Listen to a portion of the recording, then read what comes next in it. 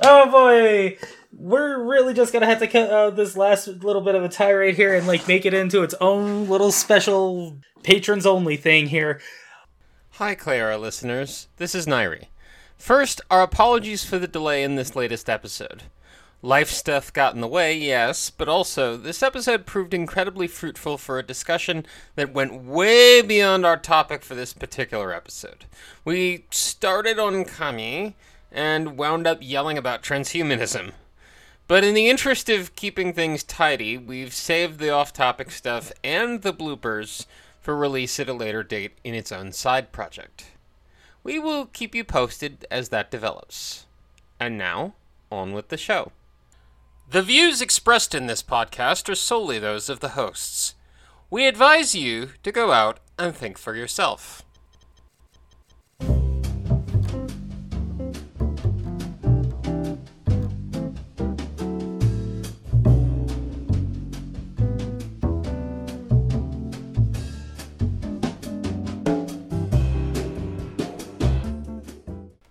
Hello and welcome to episode 11 of Cleyera, Conversations on Shinto, a podcast where two friends and fellow practitioners of Shinto in the Anglosphere talk about their faith, its cultural, historical, and other contexts, and try to bring knowledge and community to others. Episode 11. What is a kami? We just do know. That's only a joke that, a handful of people, probably a few Tiabus, will get. Yeah. And a goodly amount of Canadians, let's be real here. Right. We see you, Canada. We respect you. Yeah. All hail the great white beaver in the north. Oh man. Do we want to edit that one out, or do we want to leave that one in? I mean, a beaver is an animal. Yeah. Plausible deniability. Mm-hmm. The best kind of deniability. Right? Anyway, Doc, how you doing? Anyway, it's been an interesting last little while, as it always is, but Shinto, I think one of the things that it's very, something I take as a lesson from my faith is this idea of things having boundaries, things having, a delineation, right? Yeah. The mundane space, granted, the kami are everywhere, they are our neighbors, the sort of, it's the mundane is part of the divine, but shrines have a delineated space. Oh yeah. And rituals have a delineated space. So, I guess what I'm getting at here is that thinking about that has been a real help lately, because I've had to sort of delineate spaces that hadn't been delineated before. Mm-hmm. It's just healthy boundaries, let's be real here. Exactly. But if you don't draw those lines, everything sort of blends into each other, and sometimes that's okay, but other times that is cripplingly exhausting, the way that it has been for me over the past little while. So I've been sort of insisting on some lines where I wouldn't have done so before, or I didn't think that anybody would listen to me. But I drew some lines and I said, okay, these are the conditions under which I have to do these things, and these are the conditions under which I will do these other things, and can people please respect that? And so far it looks promising. I'm still tired though, and I've been coming off a lot of that with my own personal life, and that, and I'm not going to go any deeper than that, folks, but it's an important thing. Even in some cases where you end up with sacred trees and everything, you have the Shimenawa rope and everything tying around it. I think that's how you pronounce that, right? Shimenawa, yeah. Yes, thank you. And you're denoting the term for what you're denoting by that is kekkai, the line of division between the inner space and the outer space. Mm-hmm.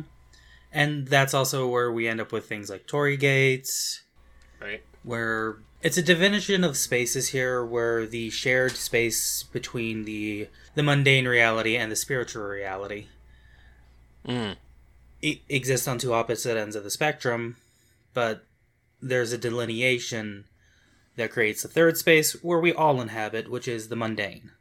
Let's be real here. Yeah. Yeah. Now, I suppose the big question is, why are we bringing that up if the title of this episode is talking about kami? I mean, it's an important definition. I think it's important to define our terms. Mm-hmm. You know, we want to know what we're talking about, because Exactly. the term kami is often shorthanded as God, but Well, like, I tend Not to go quite. back with Magic the Gathering, folks, because if you haven't figured it out, I'm a giant freaking nerd. But Kamigawa got it a bit more correct, where kami was translated as spirit. And I have complicated feelings about that, because even that's still not a full one-to-one kind of thing here. You know, picture of me just pointing down at the table going, kami is kami, and that's enough of that. But that's a little more closer to how it should probably be approached in an English-speaking vernacular. yeah. But then the question becomes, what is a kami? Yeah. Because Go ahead. coming at it from the Western perspective, we have these preconceptions, right? Exactly. Like, spirit is generally the ghost and whatever. Right, rather than this like large personified capital G God. Mm-hmm. So what's the distinction? And I think that we need to actually pull back a brief moment here.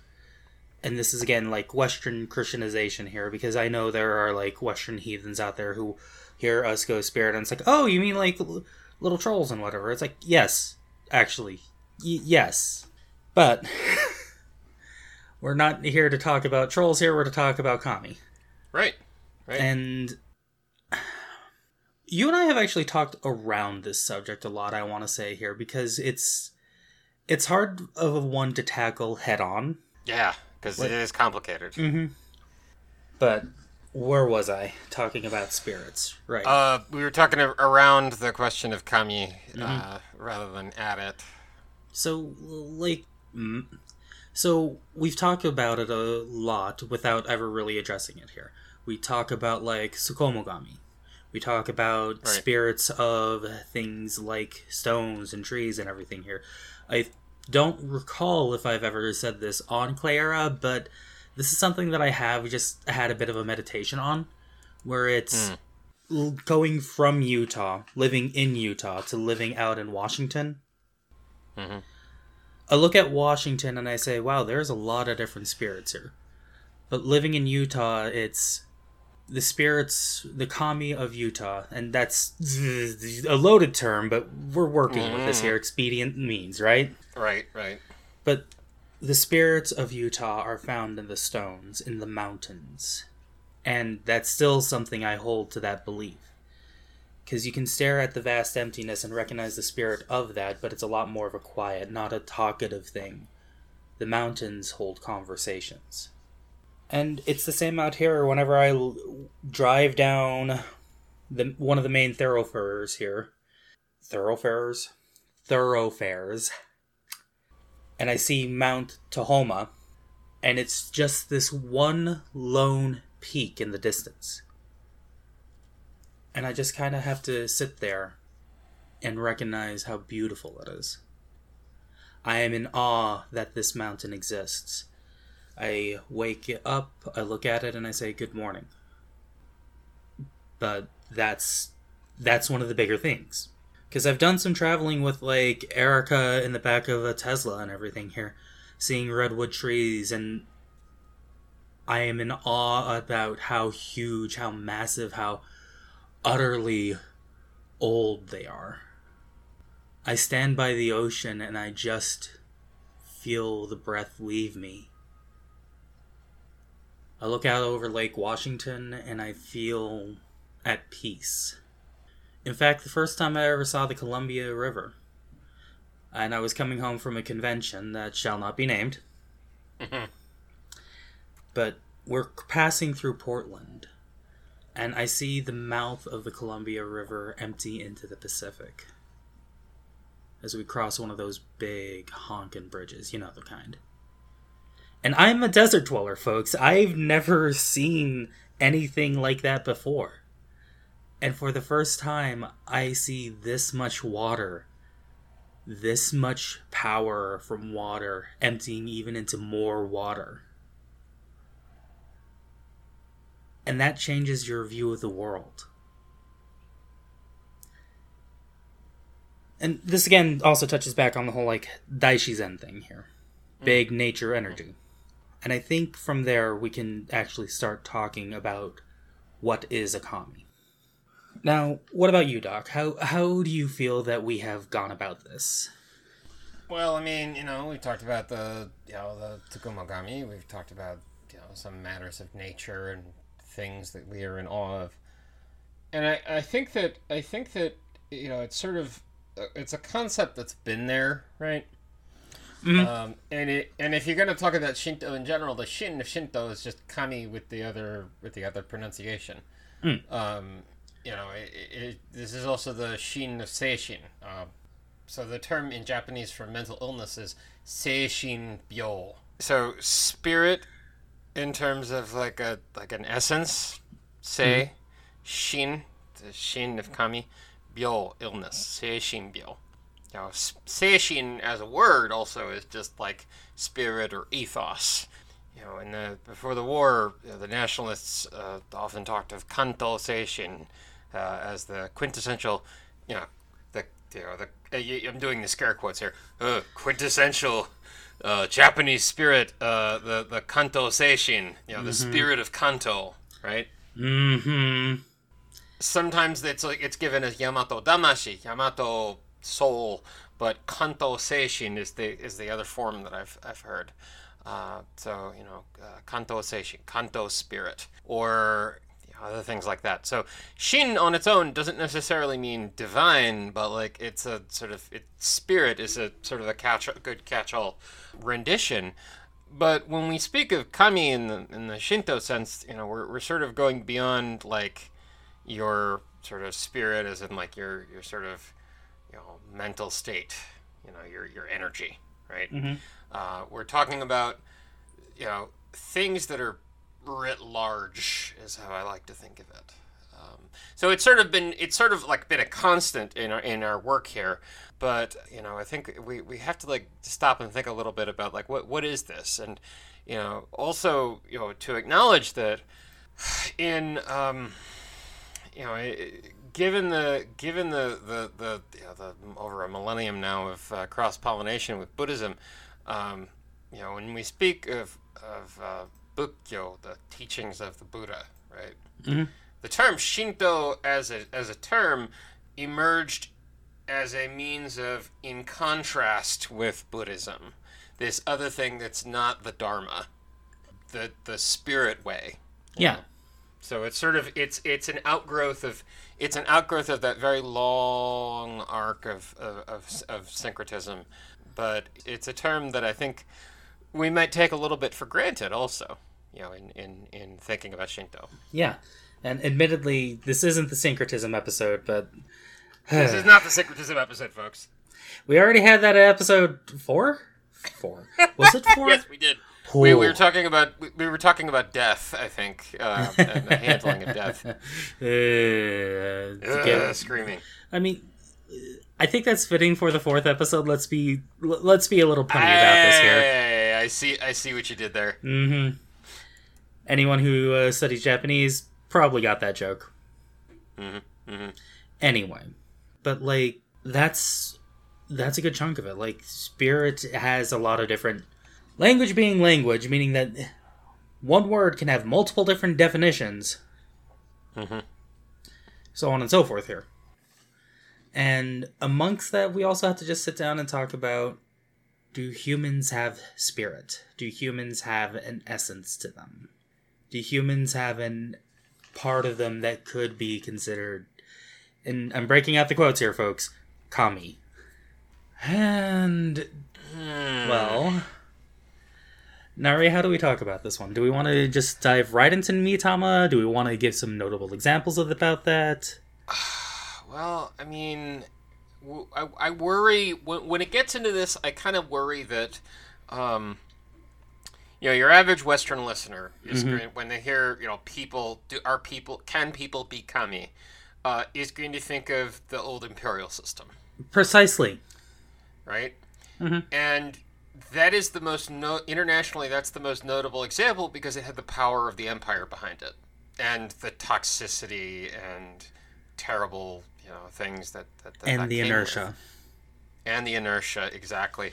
But the fact of the matter is, to put it very, very concisely, the emperor is not special in that regard. The emperor, assuming that you were to believe that the emperor was a kami in the flesh, and that's a whole other conversation, and that's not what we're talking about here. But assuming that you did, he's not particularly special because there are all kinds of people who, while alive, historically were considered kami, ancient and modern.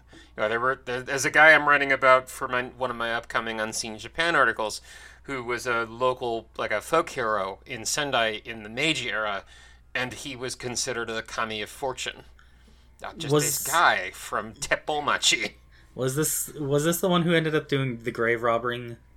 No, that was a different guy, and he's not considered a kami, but he's sort of he is a local hero, but Sendai Shiro, by contrast, was regarded and still is regarded as a fortune kami.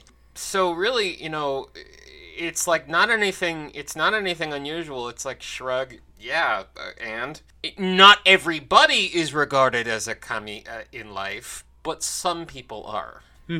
And that also brings up another interesting point here with not everyone is considered a kami in life, but some people are. What about in death? That's where I was kind of trying to steer the conversation. You brought up something very important, but with Mitama here. Okay, so with Mitama, it gets a little bit. This is a little bit of a different angle. So, honorable, Tama, spirit. But different spirit, not kami. This is a different, the tama of Mitama is also the tama of Tamashi, soul, you might render it as. But the Mitama, the ancestor spirits, the spirits of the deceased, can be regarded as kami. That is a thing, generally speaking, yes, as we discussed in episode 4, there is such a thing as a Shinto funeral by Shinto rites. But even if it was not, if a person's funeral was not done by Shinto rites, you can view spirits of the ancestors as Mitama or Mitama no Kami, to use the Konkokyo term. And I have a small little shrine for my own ancestors. Not over there in the corner where the nice little Kamidama is with the cute little foxes. Yes, I think the foxes are cute. But I have one that's on my bookshelf right here. It has a stick of incense burning on it because it's me. Let's be real here, folks. I like the smell of good incense, and the smell of sagebrush kind of reminds me of home and reminds me of my grandfather and grandmother. But that's neither here nor there. So, it's also worth noting that several historic figures have been enshrined as kami. Yeah. Your boy Date Masamune. Right. Being one of them. He's the kami of Aoba Jinja. And Tenjin-sama. Tenjin-sama was a dude who in death got so upset that they had to enshrine him to keep him happy. Yeah. There was pestilence and thunder and lightning. Very, very frightening. And boy howdy, am I really going to invoke that? I'm going to invoke that. Let's go. Masakado-sama. Taira no Masakado. It has been regarded as an okami of information technology by some people. And me being a field tech, have said, alright, watch over me, please. Boy howdy, wasn't I not expecting the ride that would be. But Yeah. That's kind of the thing. It is not uncommon for people in life to live grand lives, die, and be enshrined. In some cases, it's actually expected, especially if they were particularly well known. Right. Mm-hmm. And I think that actually brings us to the question you received on your Patreon account. You alright if I read that? Sure, please do. Who was this from, by the way? This was from Ryan, who has sent us questions before. Mm-hmm. And, Ryan, thank you again. We love hearing your questions, folks. Please send us more. We have a Tumblr, a Twitter. Please, poke us. I want to hear from you. Yeah, you can get us on the Tumblr and Twitter. You can get us on my Patreon if you're there. We've got some different points of contact. But yeah, Ryan, thank you for your question. I love getting your feedback. It's always a joy. It's beautiful to hear. Yes. But the question from Ryan reads: I've heard of a shrine in Hawaii, Daijingu, I think, that has George Washington and Abraham Lincoln as kamias, among other kami present there. I was curious about what I'm curious about is how the decision to kamiify someone is made. And do all shrines recognize another shrine's kami, or is that more decentralized? Finally, if you two had a choice, who would you choose to kamiify if you wanted to? We're going to save that last bit for last. But the Hawaii shrine is a notable American shrine. One I actually do want to go visit. Hilo Daijingu, I think, is the one that they're thinking of. And I think that also has a a auxiliary Onari shrine there. I hope. I think so. Yeah, I think so. Hilo. It's an interesting choice of Ateji that they went with, but brief history. The Yuisho. God, Meiji 31, huh? Well, it's a shrine to Amaterasu Omikami, isn't it? I guess. I mean, it would make sense. Okay, there we are. About the kami enshrined at Hawaii Daijingu Temple are many? Yeah, we got the sun goddess Amaterasu Omikami, right, and the myriad kami who flank Amaterasu. The national father George Washington and the nation's restorer Abraham Lincoln, among other men and women of distinguished services, including King Kamehameha, King Kalu Kauea, and other men and women of Hawaii's, so on and so forth. Which, also, it looks like the fourth guji of that shrine was from the city of Date in Fukushima. Nice. Cool. Anyway, so this shrine, right? So it enshrines, along with these Japanese deities, it enshrines figures that loom large in American history, American political history, but also in Hawaiian history. Oh yes, King Kamehameha. That's a name that I think ought to be very familiar. If you've got a cursory awareness of Hawaiian history, that's a name that even made it into. It's kind of weird. If you, God, am I gonna have to cut this bit too? I don't know. Let's just roll with this here, okay? Because this is a big one, and we'll. So how in Dragon Ball, yeah, there's a move called the Kamehameha. Yeah, the flying turtle. Yeah. So, it's not just these Japanese deities, but also there's figures in American political history and in Hawaiian political history. And so you look at that and you think, okay, why are George Washington and Abraham Lincoln considered kami? And actually, I wouldn't have had an answer for this before, but I have a little bit more of an answer for it now. Mm-hmm. So in talking to Caitlin Ugaretz, who is a noted up-and-coming Shinto researcher. Hi, Screaming. Caitlin, we know you listen. Screaming. Thank you for listening. Caitlin pointed out a rather interesting fact that I was not aware of, but now that I'm aware of it, I can't unsee it, which is a good thing.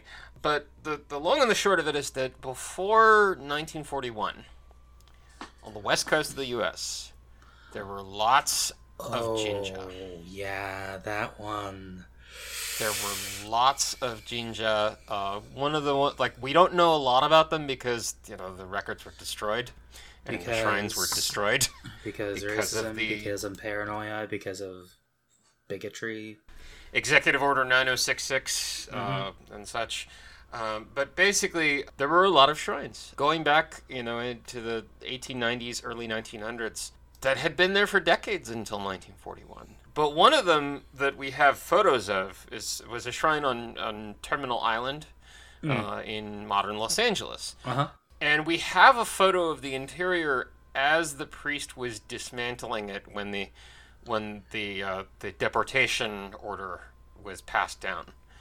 And it's this heartbreaking photo of this man who had devoted his life to serving this community as a clergyman. And he's got there's a saw and a mop and a broom, and he's just looking so dejected. But it took me a couple times of looking at the details in the photo to realize that on the not the kamidana, but on the altar, right, was a photo. Were two paintings. One was of Lincoln. One was of Washington. This, that would suggest to me that this question of Lincoln and Washington being enshrined in Shinto shrines in the United States. It has a longer history than just Hilo Daijingu. It's just that Hilo Daijingu is the one that survived. Is the one that survived, exactly. Because none of the shrines on the West Coast survived from before the war.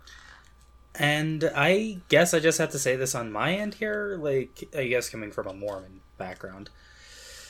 Oh boy, is this the one where I actually start getting the Mormon mobs after me? Let's find out.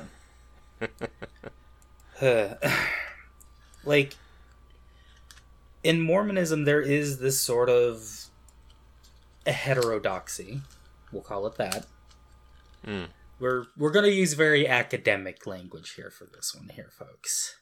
But there's this heterodoxy that says that a lot of the American presidents, a lot of the great founding fathers, were guided by divine inspiration from God, capital G-O-D. And I'm over here looking at this where it's just them enshrining George Washington, Abraham Lincoln. It's no, that makes sense, yeah. Coming from a background of that here. Because these are near mythic figures in American consciousness. And I don't think a lot of Americans want to grapple with that there is this almost national identity of worshipping our founding fathers. Yeah. However, I wish to direct your attention to 1776 and more recently the musical Hamilton, and tell me if there isn't some sort of veneration about this, some mythologizing about these people.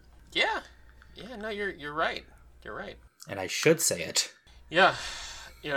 There are terms in other traditions, I have Kemetic friends who worship the ancient Egyptian deities, who have, we've talked about this, and, they've said that there were terms in the ancient Egyptian faith for, on the one hand, you've got the gods, but on the other hand, you've got, revered teachers or revered figures. Who you might also venerate, not quite the same way as you would the gods, but you're not. It's this added measure of respect that you're showing them, not necessarily to their face, but the way that my friend explained it to me was because for those who don't know, one of my favorite figures in American history is Joshua Lawrence Chamberlain, who was a professor who taught himself how to be a soldier. And he was an abolitionist and so on. And Sean said, Nairi, if you were a Kemetic, Chamberlain would be that kind of figure I would say, to and I mean, you. And I mean, in the same vein there, we have that same kind of concept even within, like, evangelical Christianity in this nation. They just don't want to admit to it. I mean, hell, like, I imagine that it might not have quite have been the same for you, but, like, for me, C.S. Lewis. Oh, heaven. Right? C.S. Lewis is sort of regarded with this measure of reverence bordering on worship by evangelical Christians in the United States. You know, Cassandra's going to hear this episode and she's going to just chew my ear off. Love you, Cass. St. Clive of Staples, as a friend of mine called him. Or, with Catholic folks, there's Chesterton. Oh. Oh, good heavens. And then I just felt Maya cringe in disbelief. Do we want to see about finding a Protestant one to round out the trio here and make Vera upset? I mean, C.S. Lewis, I think, for evangelical and Protestant, I think that would both fit. But, you might, I don't know, depending on what... For Mormon, Joseph Smith. Joseph Smith. Brigham Young, and boy howdy do I have opinions. For Protestants, though, depending on what stripe of Protestant, you might consider, like an Albert Schweitzer. Mm-hmm. Or, I don't know, like Dietrich Bonhoeffer. Yeah. My grandfather, who was an Armenian Protestant preacher of some renown, actually wrote his master's thesis on Bonhoeffer, and it deeply informed the work that he did. But through that, I have been somewhat more attuned to the fact that, depending on the circles that you run in, that is a figure that is sort of treated with, this added measure of reverence. Yes. Yeah. That's something that, like, we have to just recognize that as Shinto is a living faith.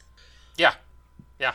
Now, on that note, there are some times where that crosses a line.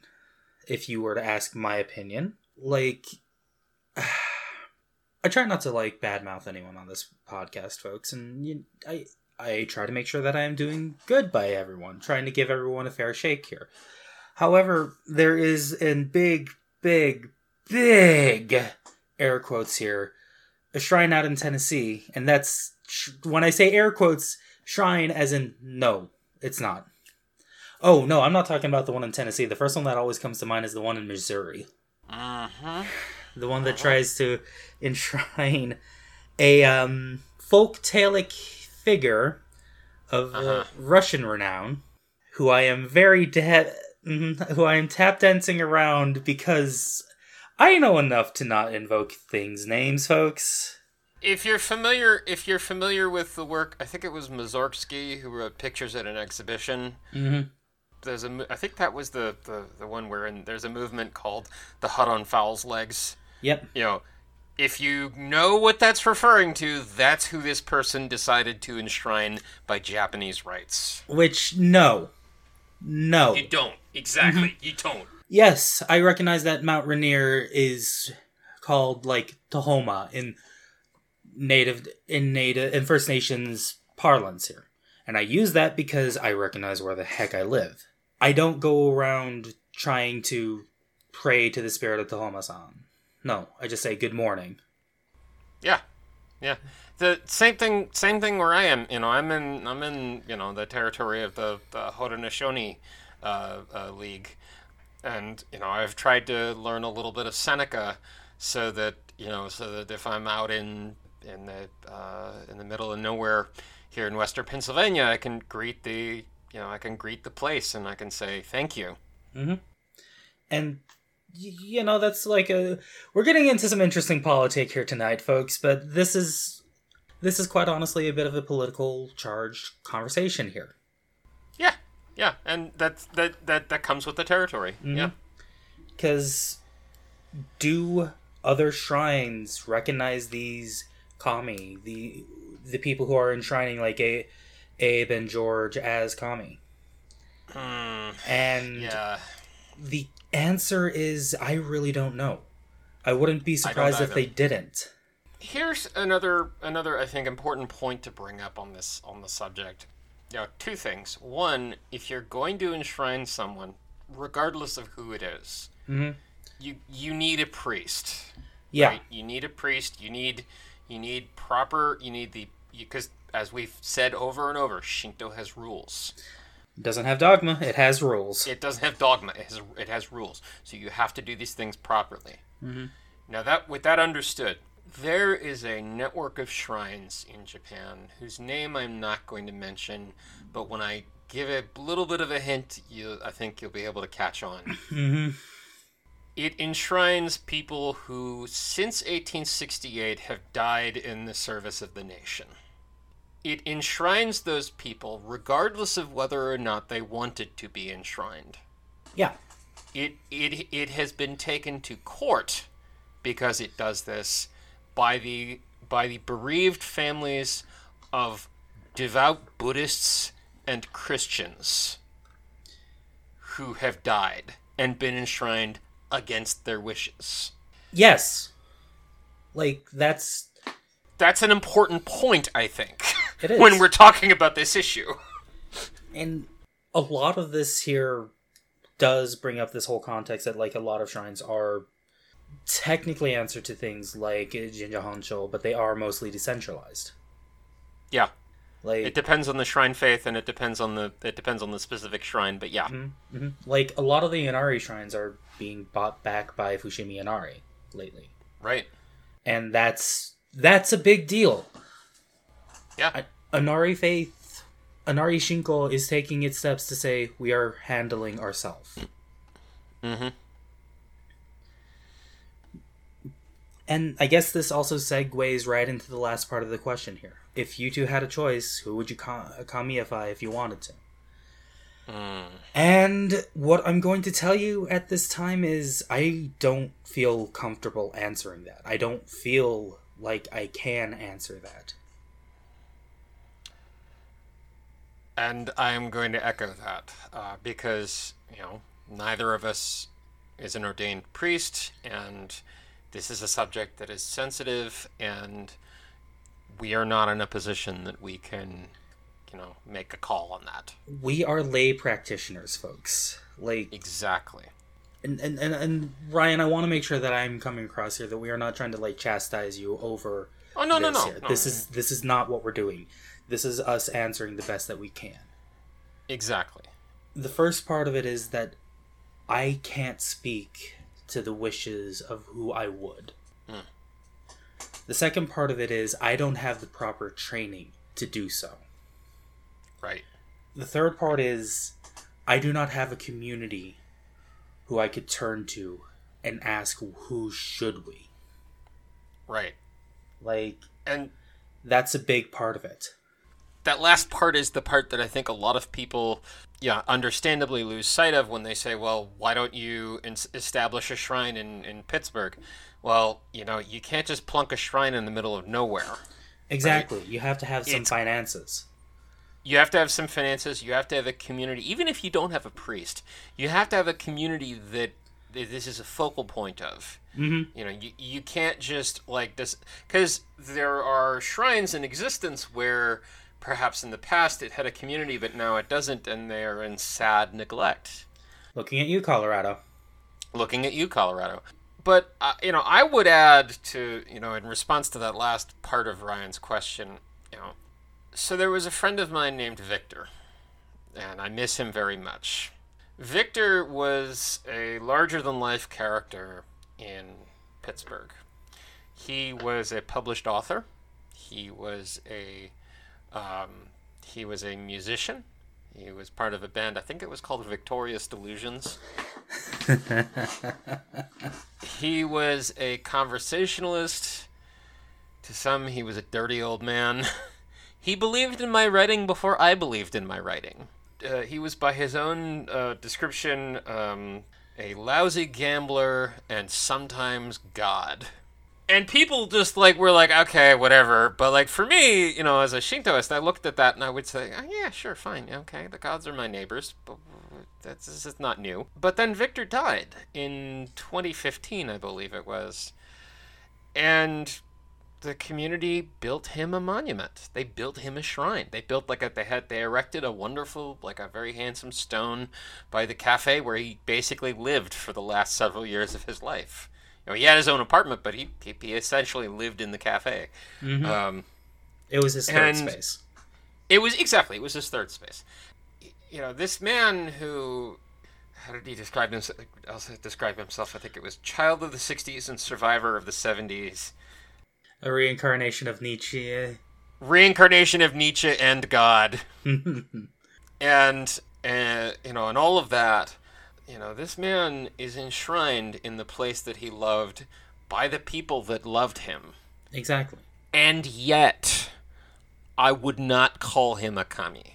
I would not dare. Because that is its own, thing, right? Well, and Victor has been enshrined by the means that he would have preferred, by the people that he would have preferred, and that's good enough. And on top of that here, you can't speak for the rest of the community that appreciated Victor. Exactly. So, and trying to tie this whole thing back up into a pretty little bow here. What are kami? I think you and I have had, a preferred definition, and correct me if I'm wrong, but I think that you and I have sort of settled on, in our conversations, offset, if you will. Kami is that which prompts awe. Yeah. That which prompts awe, that which has something, a spark of the hyper-real in its own way, to get poetic. To get poetic in a postmodern, very detached sense. Mm-hmm. If I were to try to be more sincere, less shielded by irony, a kami is a spirit that prompts respect, joy, and wonder about existence. And the spirit can be anything. Because, we talk about, big nature energy. We talk about what is nature here. And I am, again, an IT professional. What do I know about nature? I see nature in how we design circuit boards. The small little arguments that go into how it's built. I see nature in how the roads are maintained, how they have to curve, how they move around mountains, what trees were moved, what ones were cut down. I see nature in a million little choices made by hundreds of tens of thousands of different people as they all lived through life. Because I want to remind you, dear listener, you are part of nature. Everything you touch is part of nature in its own way. You try to create this false dichotomy between the artificial and the natural, and you lose sight of what is real. I can see a circuit board and still feel the same awe on how it was designed as I can see a redwood and see the same awe on how it survived. These two things deserve awe. And how would you put it yourself, Doc? Not like this conversational definition that you and I have built. I like how you put it. It is, I think, sometimes a matter of concern for me that, I think that some here in the West think of kami just as this personified thing. Mm-hmm. Or they sort of water it down and make everything kami. Mm-hmm. And granted, okay, there's a spark of and everything, and that's its own thing. But I feel like that's kind of missing the point.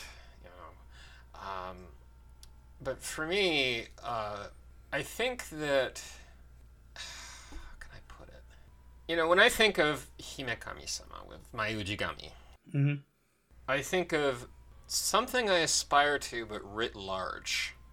Something that is sort of a larger than life manifestation of this thing that drew me that day at the shrine in 2005. I think in general that there is, as you said, there isn't so much there shouldn't be so much of a distinction between the natural and the quote unquote artificial, because it's all part of nature. Mm-hmm. But I think that if I can kind of I'm gonna bring it around. I'm gonna bring it full circle here in a moment. But when I think of what I come from, right? When I think of my Armenian ancestors in particular, and how they lost their homes and they lost their culture and their heritage, and they had to rebuild it from the ashes in exile. We Armenians have a saying, "We are our mountains," Menkeng Mersareb. But I think that the inverse is also true, and I've talked to other Armenian queer folk about this, and we've sort of like been going back and forth about this. But if we are our mountains, then our mountains are us. Yeah. And that they're, here in Western Pennsylvania, in the land of the, in the stolen lands of the Haudenosaunee people, that there is a part of me that is still, the Armenian highland. Not the Republic of today, but the, Diyarbakir and Lake Van and so on. That is still something that is in me, and that in itself is likewise writ large, but that's something that will never stop being a part of me, and that I can take comfort in. The spirit of your people. Exactly, the spirit of my people. And so for me, to bring that around and look at the kami that I have known and revered, particularly Himekami-sama, it's comforting to know that the things in nature, like the redwoods or the cryptomeria, or Mount Kurikoma or Mount Ararat, or Mount Tahoma, Saratoga. Mount Tahoma, Saratoga, a circuit board and a notebook, even a road, are all interconnected. Mm-hmm. And that it's these things that loom large in that tapestry, these points of bright and eye-catching notoriety, I guess, for lack of a better term, that sort of stand out. That rather than like prostrate myself and grovel in the dirt, make me want to carry myself a little bit more proudly. Make me want to carry myself a little bit more, a little bit more in self-recognition that I am a part of all of this. And I feel like that's a very meandering discourse here. But like I trust. Sometimes you that, need to meander. Sometimes you need to take the long way around the mountain here to get the whole ideal. Yeah. And and it's I guess what it comes down to is that there's this question, this open question of where do we fit and how do we fit in Daishizen, in great nature. Why do we fit? But understanding that we fit. Mm-hmm. So to bring this sort of full circle and kind of wrap this up, as a shorthand, as a term, I think rule of thumb, I think that the people who talk about like enshrined kami, Amaterasu Omikami, right? Or, Hachiman Okami. Oinari Okami. Tenman Tenjin-sama. Mm-hmm. Masakato-sama, Date-sama. Right, Masakato-sama, Date-sama, to speak of them as gods, I think if they're like this established, enshrined spirit, okay, as a shorthand, for kind of leaning on Buddhism again with the idea of expedient means, it's imperfect, but it gets the job done. If you're going to call them a god, that kind of gets there a little bit, but, understand that it is necessarily broader than that. Mm-hmm. And it has to be broader than that, because nature doesn't fit neatly into boxes. Even our engineering doesn't fit neatly into boxes. And I actually want to take a brief moment here to say that here. I've seen the inside of your laptops, folks. Do you realize how much of a mess of wires that is? And do you realize how much I have to just take a brief moment and go, okay, where the heck does this go? And why does this go there? Nothing is neat underneath the surface. And that's okay. That's how the world is. And that's how the world spins. You just have to let that be. Mm-hmm. Anyway, Doc, where can they find you? They can find me on Mastodon, on Tumblr, on Twitter, on Twitch, on Patreon at Riverside Wings. So, and you can find me on Twitch, on Tumblr, on co-host as F Zoe Blackheart, and those are dashes between that. So F-Zoe-Blackheart. Please don't make it weird. I will block you. But, as always, be curious. Stay in awe of nature. We will see you next time.